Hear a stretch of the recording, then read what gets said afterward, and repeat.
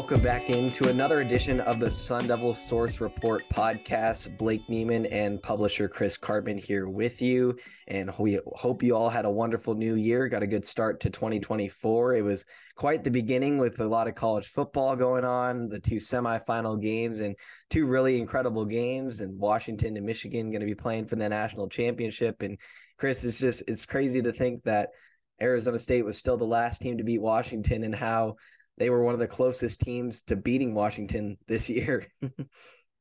Yeah, we could have a whole separate podcast just about those semifinal games. I really felt like Texas had a bad defensive approach to that game. When you have some shakiness at cornerback and really in your secondary, that really it makes it even more so of a need to try to get after Michael Penix with some A-gap pressure that he sees immediately in his face, and get the ball out quickly, combined with some perimeter press man where you get into some bump coverages and try to delay those route structures. He was able to, even when pressured, there wasn't enough of that delay of the routes on the perimeter for him to not be able to convert a lot of those passes. So he was phenomenal, and Washington had a great game. The earlier game I thought was exhilarating. And I'm looking forward to seeing what's going to happen with Michigan, Washington, as I'm sure everybody else is. It'll be a great showdown next Monday night in Houston.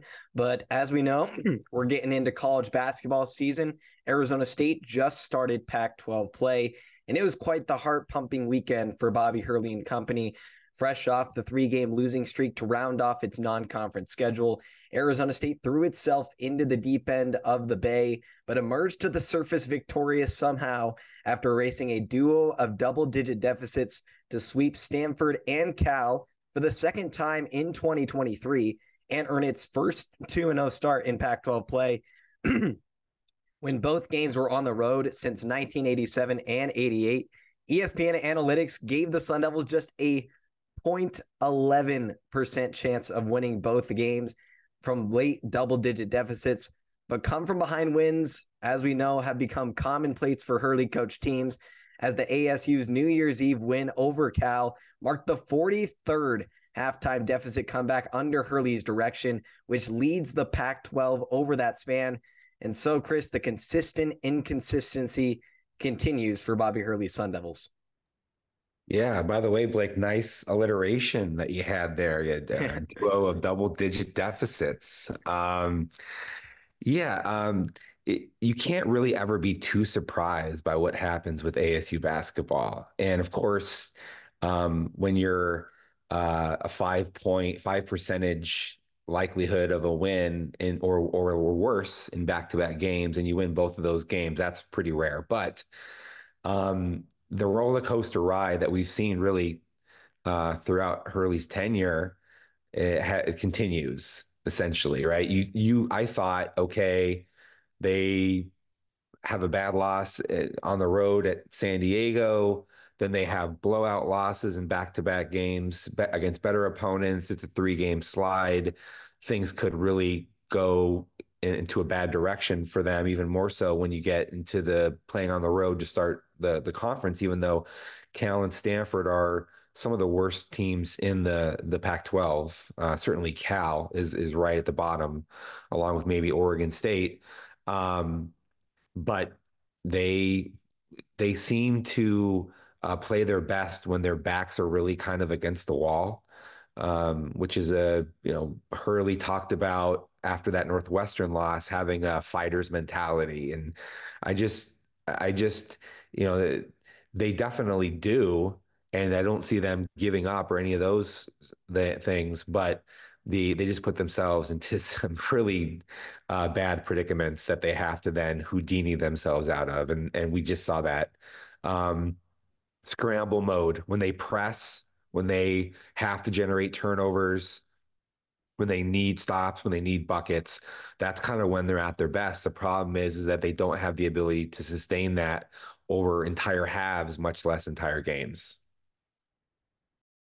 Yeah, I kind of just wanted to dive a little bit more into the Cal game specifically, but also the Stanford game was they were both very similar in the backs against the wall comeback mentality.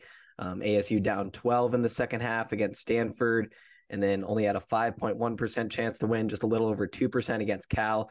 16-point comeback in the second half versus Cal was the largest second half deficit overcome by Bobby Hurley in his tenure, and it really was a shift toward that final 11 minutes or so for ASU. And that was we kind of saw that shift later in the game. And I don't know, I guess just like your thoughts of that final stretch and what clicked, because nothing was clicking offensively in that first half whatsoever.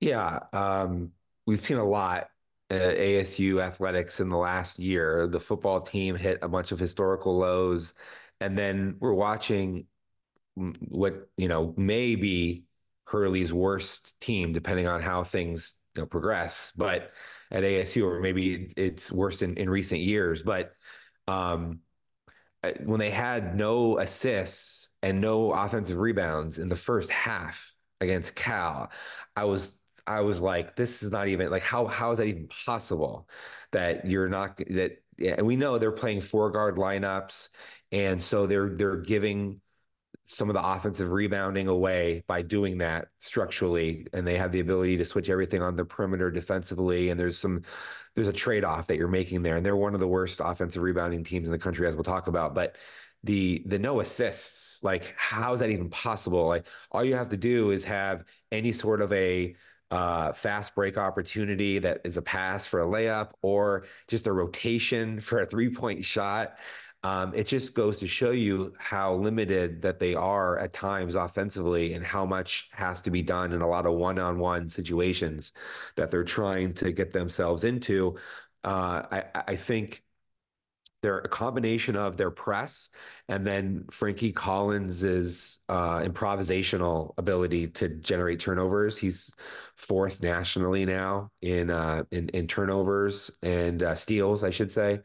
And and then you hit some timely shots and you get some guys that who have been cold starting to heat up a little bit.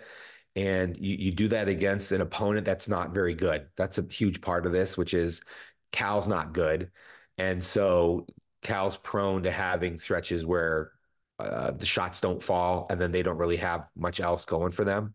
That's kind of been their MO throughout the season. When they haven't been able to make shots, they've struggled. And ASU defends a 3-point line relatively well, and then they are able to get into some situations where they go on some pretty big runs in a very short span of time when they generate the turnovers and whatnot. And we saw that. Yeah, just really a microcosm. A half is a microcosm of the season and the entire Bobby Hurley era in a lot of ways, with how much of a roller coaster it really is. Yeah, so just on that note of the struggle with the offensive rebounding, zero offensive rebounds for ASU for a good chunk of the game, for a half and even bleeding into the second half. And then in the first half, Cal was able to get 7 offensive rebounds and convert with 7 second chance opportunities.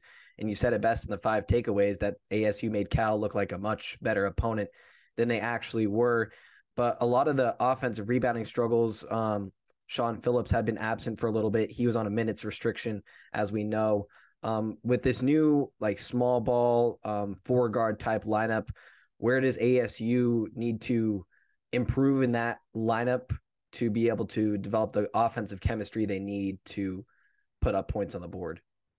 Well, this is the problem is they they're moving themselves into an increasingly smaller box in which you can actually be successful, because when you don't get any offensive rebounds, they're one of the absolute worst in the country. So they're not getting second chance opportunities, but they're also a poor shooting team. They're the worst free throw shooting team in the conference, one of the worst in the country. So that means that you're not getting second chance points. When you get to the line, they don't get to the line a ton, but they get to the line a decent amount. But when you get there, you're not finishing. Even Frankie Collins missed one of the last 2 free throws that would have made it a 3-point game, which was huge at the very end. And then also you're not you're not sharing the basketball well. You're not creating a lot of easy offensive baskets, which are uh, made apparent by the assists, right? Assists show that you're getting easy, good looks at the basket. And so you stack those things one on top of another, and you see quite clearly, okay, this team has a lot of challenges. They're a bad shooting team. They don't get offensive rebounds. They're not good at the free throw line. So what does that lead to? Well, you have to have Jose Perez and a lot of ISO from the mid post to where he's operating, but then teams they're cued in that that's what ASU is going to do now, and so they're figuring out pretty creative ways to defend that and get some length on him and make that tougher and sit down defensively. Okay, now he's having to kick the ball out and stuff, but then you're getting into some late shot clock situations where you don't have the same creation ability. Now, the one thing that's been a sort of a saving grace in this is that Frankie Collins had his best game against Cal the whole time he's been at ASU, and he's starting to make shots, not just catch and shoot, but off the bounce, mid range, 3-point range. And when Jemiah Neal hasn't really been a good shooter this year relative to kind of what they expected, and then Kamari Land's super ice cold until this weekend when he finally started to make some shots, which was crucial in this game. That's super limiting when you don't have post offensive presence by big men. And ASU not having that 8-game stretch of Sean Phillips, who also doesn't really have a tremendous amount of strength and ability to finish through contact and around a lot of physicality, and he gets rooted out of the box a little bit too much. He has some plays where you go, oh, there it is, a nice jump hook from 3-4 feet. He makes it. Okay, but then you go through a long stretch where that isn't repeated and he's not getting an offensive rebound. And then the other options that they have are, if unfortunately for them, Gaffney is a thin, small, more of a face guy who wants to hang on the perimeter and shoot the ball, but he's a very streak shooter. Shot looks good, but he doesn't make a lot, but then he'll make a few. And then you have in Brian Salabonge, someone who's undersized, and he's not somebody who's going to give you a consistent offensive presence on the interior. So one of the hallmarks, I think, of Bobby Hurley's teams at ASU on offense is they've been kind of limited in the ways that they can attack opponents. And this is another one of those types of teams where it's tough. And also, he's never been known as an offensive innovator to where you're running guys off stagger screens and you're getting a bunch of these kind of looks, but then you don't have great shooters. So this is a team that really has to generate offense with its defense. The turnovers, the press, the getting into more of an open court type of a game. But they're just not able to do that consistently. Yeah, I believe there was very few fast break transition points against Cal for ASU. You talked about Frankie Collins and his career night, 25 points for him against Cal, 10 of 17 from the field, 3 for 5 from beyond the arc. It's his 4th career 20-point game. 17 of those 25 came in the second half. And we've talked about Frankie Five Finger Collins. I love that nickname. It's a good one, and it lives true. 6 steals for him, second 6-steal game, and third with at least 5 this season. He's one of the best defenders and ball takeaway guys in the nation. And I think that, like you were saying, that transition ability runs through Collins and just the entire offense. He's the bloodline. But what I more so want to ask you is how he's improved from last year to this year, because we know he tested the NBA draft waters, withdrew, came back to ASU. And how do you think he's taken advantage of this year and become that leader for ASU? You can see that he worked a lot on his shot in the offseason. Somebody who always had the ability to sort of sift his way through defensive coverages and get around the basket. He has good strength for a guard, which shows up at both ends of the floor. But the shot making and even really some of the shot decisions were suspect. And he's made a yeoman's effort to improve in these areas. And you see the confidence is now bubbling from the surface where he's hitting threes off the bounce early in games. He's had no qualms against Stanford hitting a clutch pull-up shot from mid-range when he had a mismatch. That was a great opportunity. And so I feel like that's unlocking a lot of things in his game that he wasn't able to take advantage of before. Because now you have to defend him a little bit differently. You're worried about his ability to do that, which then gives him the opportunity to get by you on two-way goes, create some opportunities. And again, he's a good finisher and he's an athletic guy. So he can kind of rise up and do some things around the basket that some ASU guards haven't been able to do in recent years. And so I think this is going to give him even more of a confidence. And also Hurley is going to lean in even more because, building off what I said earlier about how limited they are offensively, and Jemiah Neal, who I still think has a lot of promise, but you see in a lot of the over dribbling leading to shots that aren't made, that stagnates offense. And when you're not able to get efficiency out of that, that's going to lend itself more toward Collins having the ball in his hands a lot in the half court. And so that's a very important sign for ASU. I really didn't see any way in which it had a chance to markedly improve this season on the offensive end without it being largely driven by what Collins is able to inject. And you touch on his defensive ability. This is somebody who on the back end of the press, he is great at being able to understand where the ball is going to go and be in the air for a while, and he's getting there consistently. And then his passing lane defense of the half court is really excellent. He's got good technique and feel situationally for when he's able to go after some of those. And then even his on-ball defense, I think, has improved. That's probably where he's the least excellent out of all these areas, but that's also taken some strides. And so I think that he's now very clearly the leader of this team. He's the alpha. He's the guy that has to embrace that role and try to extract as much as he can from it. Yeah, he said after the Northwestern game at the end of that 3-game losing skid that ASU was mentally soft, and you can see it motivated him individually to go out and be a leader scoring wise, but it also motivated a lot of his teammates who were kind of underwhelming through the early part of the season. One of them most notably on this road trip, Kamari Lands, the Louisville transfer and former Hillcrest hot prep standout. He scored 13 points against Stanford. That matched his season high, 4 of 8 shooting, 3 of 5 from three-point land. He hit 3 triples again against Cal and scored all of his 11 points in the second half. He's really starting to become the six-man guy for ASU off the bench. And how do you see him fitting in this offense? Do you see him more of the main six-man guy? Yeah, there was this disconnect, I think, from preseason when Hurley talked about really having confidence in this group from a shooting standpoint. And then what we saw in the first month of the season when it was like, okay, they're not a good shooting team at all, really.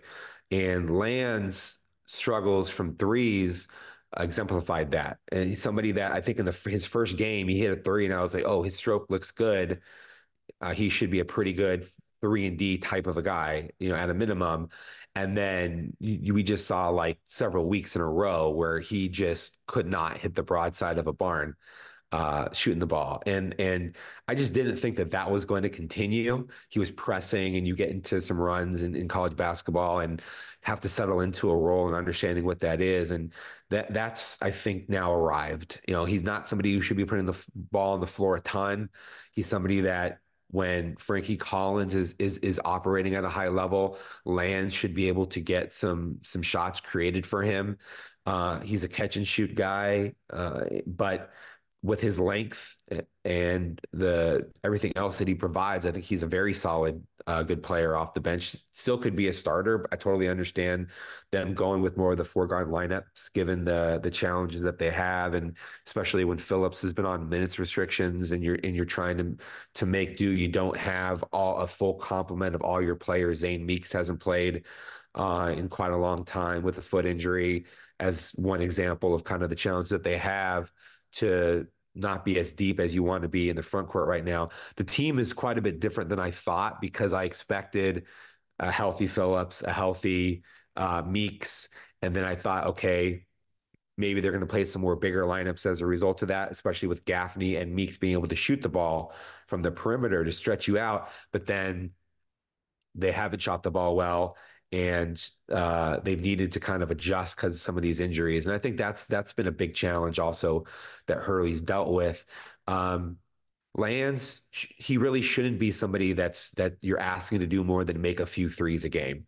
But if he's able to do that reliably, then that gives you more floor spacing from which you can do different things. It gives you the ability to have guys stack the 3-point line while you have Perez operating from the mid post. And it gives you the ability to keep defenses honest when Frankie Collins is sort of sifting through off the dribble, or Jemiah Neal is doing that. So these are ways that you can maybe expand a little bit, you broaden out that offensive capability, which had really shrunk so narrow by the end of December.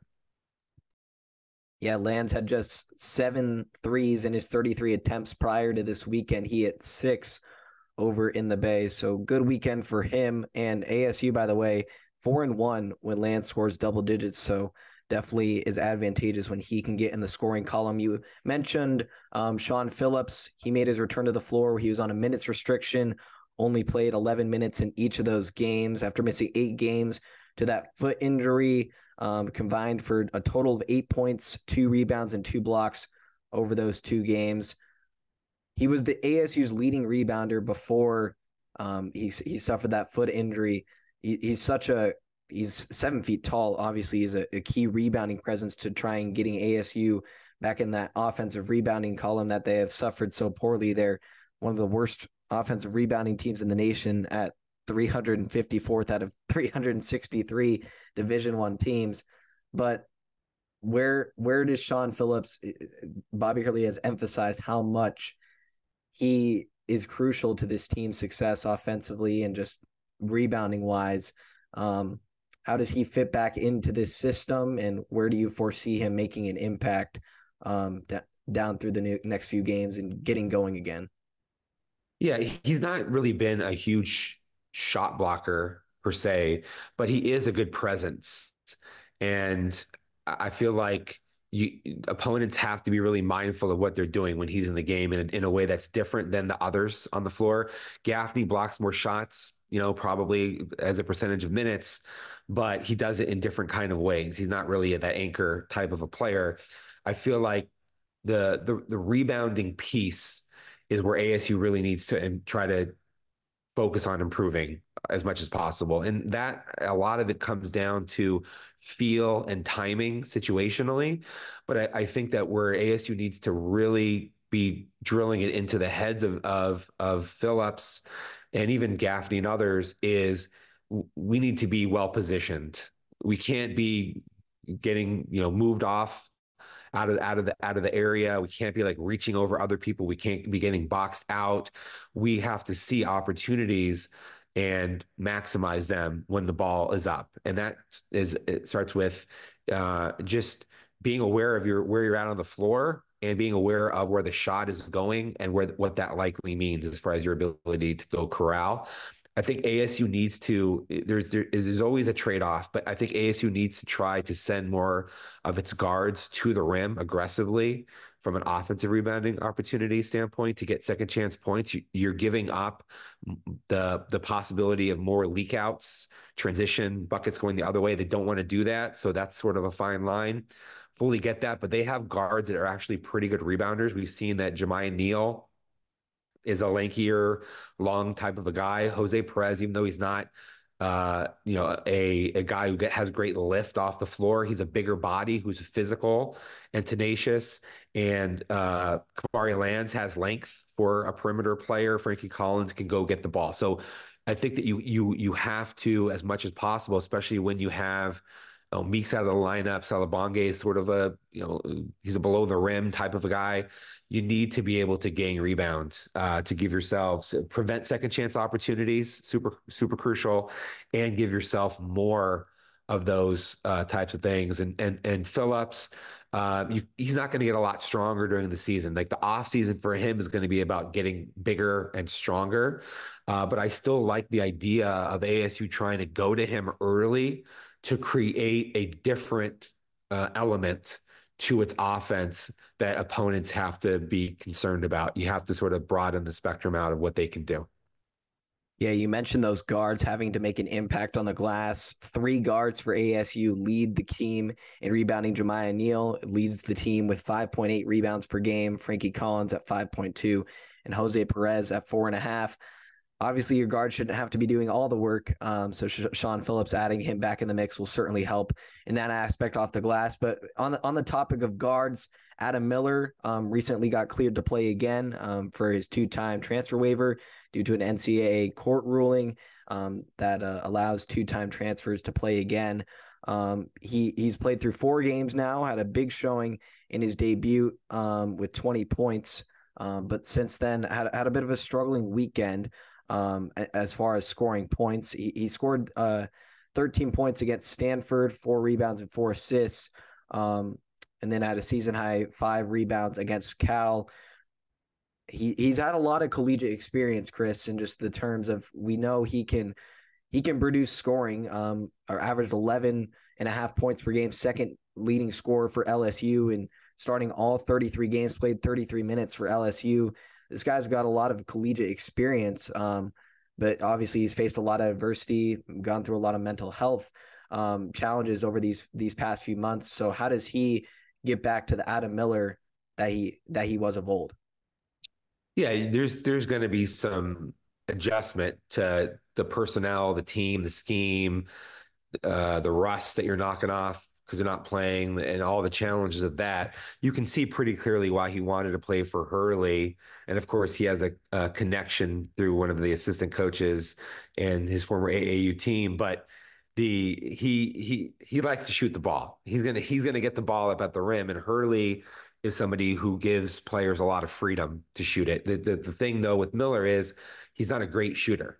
And he's a good athlete and he's got some length for a guard, and you can see the makings of what can become a very good player. But right now he's somebody who he's taking some ill-advised shots. I think that he's wanting to help the team and he's wanting to show his capability, and there's a lot of desire to inject yourself in that kind of way. The reality, though, is that he's got to settle down a little bit, I think, and work within the structure of what makes a lot of sense for them offensively. Most certainly. Looking ahead now, but before we get there, Krill, just some quick injury reports. We know Zane Meeks has been out since the Vanderbilt game, and also Bryson Long missed these past couple of games due to a non-COVID illness. Any expectation for them to return anytime soon, and what would they add to this group? Yeah, not entirely sure about when they'll be back. Bryson Long's thing seems very acute and should be able to allow him to play. Of course, he's the team's best shooter, and he had gotten more minutes and was getting an opportunity to show what he can do on that side, especially in recent weeks. And I think that's important from a floor spacing standpoint, especially against the team that don't have quite as much athleticism at guard. Meeks, it's hard to really predict what's going to happen there. There's not been a lot of clarity from ASU about any sort of estimation of his timetable for a return. It was different than I think with Phillips when Hurley said late December, and then boom, he's back playing some minutes against Stanford and Cal. So they need to get everybody kind of coming back into form. Like Miller's now, he wasn't hurt, but he's now kind of getting into rhythm. You got Phillips, who's going to be able to expand his minutes as long as there's no setback with his foot. You're going to get Bryson Long. So you're trending very healthy. If they could also get Meeks, I think that would be a big deal because he's again a stretch four man, and you need as much 3-point shooting and floor spacing injected into this team as you possibly can. So, if they can get all these guys back and healthy, coupled with what we were saying earlier about Collins's confidence and development, I think that could bode well for them because they're just otherwise going to need to be so good defensively against some of these better teams in the conference. And mentioning some of those better teams in the conference, ASU has a duel this weekend with the Mountain Schools, Utah and Colorado. They're off to scorching starts to the season. Two teams probably just behind Arizona for some of the best in the Pac-12. Utah and Colorado, both 11-2. We'll start looking at Utah, who will be the matchup tomorrow night on Thursday for ASU at Desert Financial Arena. Utah, only 2 losses to number 1 team in the KenPom in Houston, and then the other one to St. John's has kind of been on the rise again with the addition of Rick Pitino as their coach, number 43 in the KenPom. The Utes are on an 8-game win streak. They were undefeated in December. They just completed a home sweep of the Washington Schools and have the best overall record in terms of just overall record in the Pac-12 and a good start in conference play at 2-0. What's your initial impressions of the Utes? Very sound basketball team. They have an anchor center in Brandon Carlson, has been around a long time. He's averaging like 18 and 6, something like that. But he also has the ability to step out and shoot the ball. And then they have a point guard, Raleigh Worcester, who is being a very good floor general. They don't turn the ball over almost at all. Nobody on the team has 2 turnovers per game. That's a really great sign. And Worcester has like a 3-to-1 assist to turnover ratio. And then they have guys who shoot it. Gabe Madsen's their second leading scorer. He's somebody that really shoots the ball at a very high level, like 47% from 3.